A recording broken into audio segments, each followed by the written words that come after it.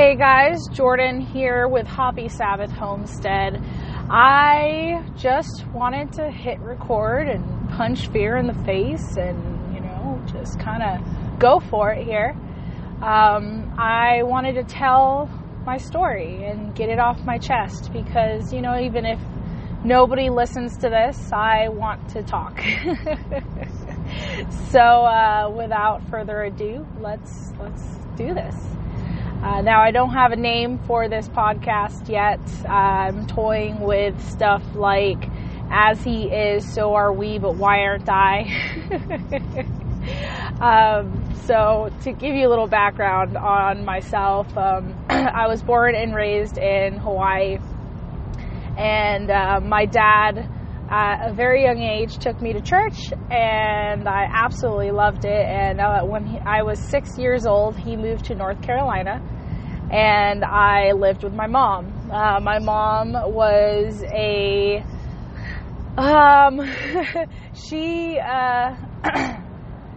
my mom believed in whatever she really wanted to at that point. She didn't try to teach me this, but I learned that Christians were hypocritical, greedy people who just hated people, and all they wanted was the poor people's money. You'd see them in their white suits with their gold, and basically if they really loved us, they would rip off those gold bracelets and give it to us. And when you think about it, that is kind of what you see in the church. That is what you see in the church. And whenever anybody talks about tithing or anything like that in the church, a lot of people cringe because you do see a lot of poverty and nobody doing anything. But my question, and this is kind of a little bit of a rabbit trail, but my question to those people who cringe at pastors saying that is, what are you doing? When you cringe in your seat that people are asking for money, are you stopping and loving the person who is cold, without a pair of socks, without shoes, without anything? They don't even have enough money to go to the dollar store and get a bag of chips, So that's just kind of food for thought there. But what I really want to tell you guys with my story is that, I grew up in Hawaii. We went to food banks for dinner. My mom kind of guarded us from believing that we were in poverty. We do outreach at the church, and so we weren't actually members of the church. We didn't go to services or anything like that. We just went for the food. But while we were there for the food, we would go and do outreach. And there was also a little hidden motive there too, where my mom, she wanted first pickings of the donation bags, because they had bags and bags and bags of clothes and toys and furniture and just free things that my mom could have. And so, yes, we helped this ministry sort through this stuff, but also we helped ourselves to food and all this stuff. So I guess it was sort of a win-win situation. I don't know how you want to look at that, but it's just interesting to think about. And I learned a lot back then through all that. I had no concept really of God. Things were God. My mom was my God, and I loved her with all my heart. And then, so fast forward, I got into friendships that probably weren't good for me, because in high school, I was super just social anxiety ridden. And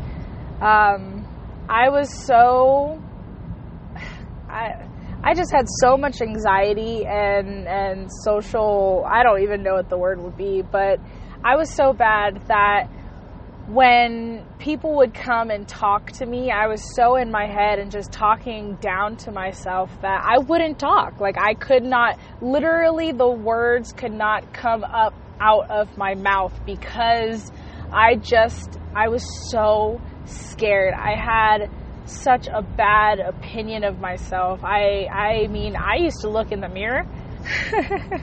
This is crazy. I used to look in the mirror when I was 13 and just tell myself out loud when nobody was around, when my mom was gone and my little sister was sleeping, I'd go into the bathroom and I look at myself and said, you are fat, you are ugly, you are stupid, you can't do anything, like you fail in school. Like I used to preach this to myself when I was like 13, and it probably started when I was younger. That's just when I remember it. But I remember watching, my mom worked with handicapped people and people with mental issues. And there was this woman who, she had a seizure syndrome. I don't know what it is. But she used to have seizures like crazy, and she'd have to wear a helmet because her brain was so small. And when she had seizures, she would just go fly backwards. I think her name was Maylene. And so Maylene, she had a pretty bad I don't know. I guess she didn't really have that conceptual ability to even think about that and really make an opinion. But my mom used to go and take her to buy her little 50-cent soda from the vending machine. And on the way there, she had to go to the bathroom. And so they went into the bathroom, and then they finished up, washed hands. And my mom stopped Maylene and put her in front of the mirror and held her shoulders and said, Maylene, you are so beautiful. You are so smart.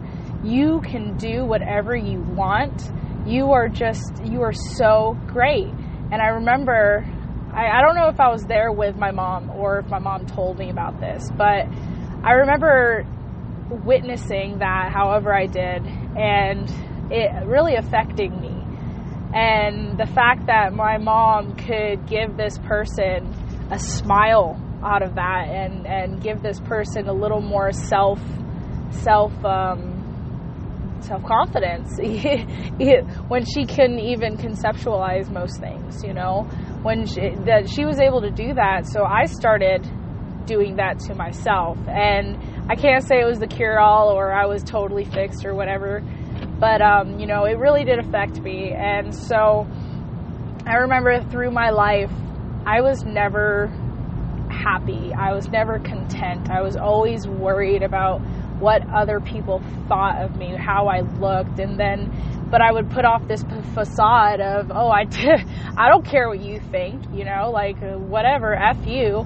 And it was just a facade, though. And really deep down inside, I was in pain with how bad I wanted to be accepted. And when I got out of high school, because I dropped out when I was when I was in 10th grade, the beginning, probably 2 or 3 months in, my mom said, hey, you could drop out if you want to, but you're going to have to work and help the family. And so I chose to help the family.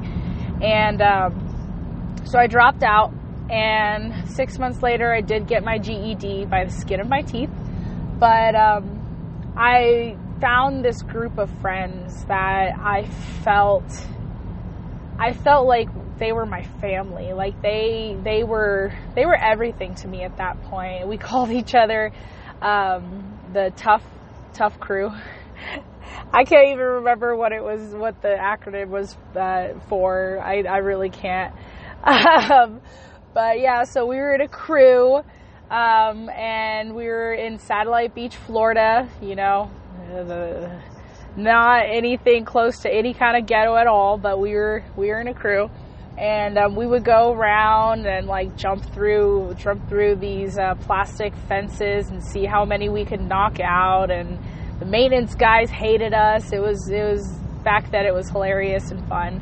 But so we went through all that, and not hard drugs or anything, but I was around people who would shoot up pills and take pills and that kind of thing. I never wanted to get into hallucinogens or pills or anything like that, but I did smoke weed and drink with my friends. And you get into things that you tend to look back on and not like to look back on. So we went through all that stuff, and then I decided to move to Hawaii to be with my mom and my little sister. And when I went out there, I had a life-changing moment where I went out there thinking I was going to have a job and a place to live and a car and this and that. And when I got out there, I had nothing. I had $500 and that's it. I had a job that paid me like $6 an hour. And we found this hostel, which is kind of like a little inn for travelers. And I mean, I met people from Germany and France. I mean, people from all over the world. It was a really cool experience. Still had extreme anxiety, and now that I left all my friends and left Florida, everything I've known for the last 8 years, and I'm in this whole new place, basically a whole new country. Not really, because it's Hawaii, but and then I lived in this hostel, and they had bed bugs, and people drank, and there was puke It was fun when I was 19. But looking back, it is probably the last thing I ever want to be around. But I was in that situation. But me and my mom and my little sister, we were driving down some highway, and we were talking about just stuff. And my dad came up, and so I told my mom that I don't really care about my dad. I don't care if he dies. I really couldn't care less about what happens with him, because, you know, he didn't want me to begin with. He left me when I was 6 years old, and he just buys me things every once in a while, but really, I don't care. We don't have a relationship. He didn't want me. And my mom, she stops me and she says, well, you know, it's not that he didn't want you. It's that I didn't want him to have you. I stopped. I was floored. Like, I don't even think that I was able to really get a grasp on what she had just said to me. My whole trust system towards her was gone. I was floored. I didn't know how to take it. And so from then on, I decided, you know, I'm going to try to have a relationship with my dad. And so I reached out to him, and I kind of told him what I was going through and this and that. And it wasn't like a real deep conversation or anything, but he knew that I was going to try to run away from my mom in that situation as fast as I could. And so, you know, it was probably going to lead me to the wrong choice. And he said, you know, you can come to North Carolina and live with me. And if you want to go to college, I'll let you go to college and live for free. I'll even help you. You can get a job out here, and you can even be my receptionist. You know, I'll help you out. And so I decided that that's what I was going to do. So in 2000 and I think it was 12 or 13, I moved out I went to Tampa, Florida to be with my big sister for a little bit, and then my dad was going to come drive down and pick us up and take us to Miami to see his family, and then we went back up to North Carolina. So in North Carolina, still very, very depressed. Probably that's when the epitome of depression in my life hit. I was so bad that I couldn't leave my bed. When I left my bed, it was just to go into the kitchen. And when I'd go into the kitchen and my dad would ask me something or say something to me, I would take it so personally. Whatever it was, it doesn't matter even what he said. He might have just said, hey, how are you? Why have you been in bed? You know?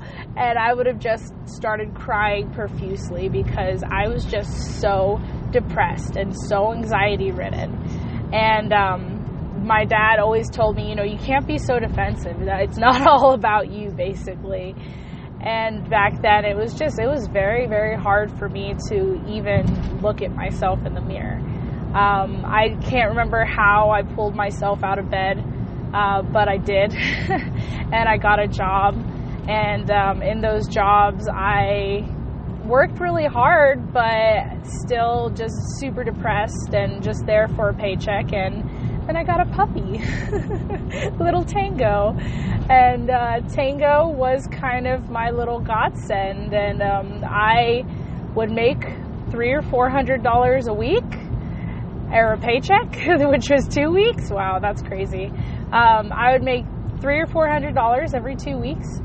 And I would go to the pet store and I would spend almost every single penny of it on Tango. And we would go to the park 3 times a week. And this dog was my best friend for a long time. And then my dad started talking to me about creationism and intelligent design, and it interests me. And, I started watching the videos that he was showing me, and I was just like, well, crud, I can't really dispute the fact that you look at this universe and it's somehow perfectly evolved together. And I was like, well, okay, here's where I am now. I'm choosing to be agnostic because I believe that there is something bigger. I believe that this universe was designed and created, but I refuse to be a Christian. I don't want to believe in Jesus. I don't want to believe in that God. I don't want to believe in any of it because I see what Christians are. I see how they are. I see what churches are. They're just little cults that they get together and judge people. That's all they do. And so that was my mindset at that point. And I just started doing a lot of research. My dad had a couple ministers that he would listen to, and so I'd listen to them here and there, and of course roll my eyes, whatever, blah, blah, blah. But then I was sitting in my room, and I thought, how can I hate someone or an organization or something that I don't even know about?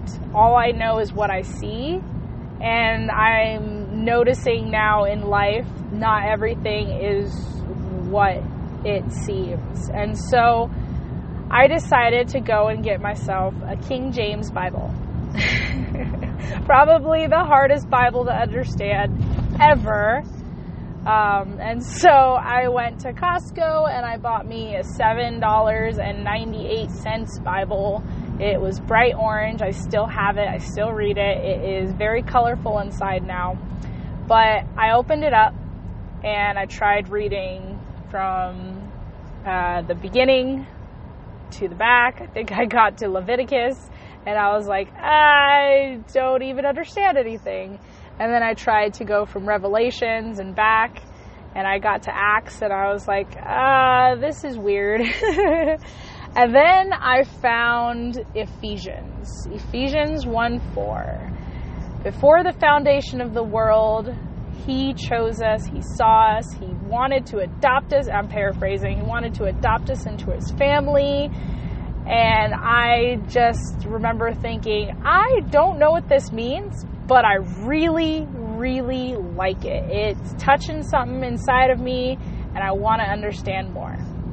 And so I started, not the biggest mistake of my life, but a pretty big mistake. I started looking into what ministers on YouTube said about this, and what church people said about this, and what quote-unquote renowned people of the Lord said about this. And I would watch all of these YouTube videos and listen to all of this stuff, and I got very confused because what they were saying didn't line up with the Bible. And so I stopped reading the Bible. Now that's the biggest mistake of my life. But I stopped reading the Bible and I just started listening to the videos and the teachings and what men said.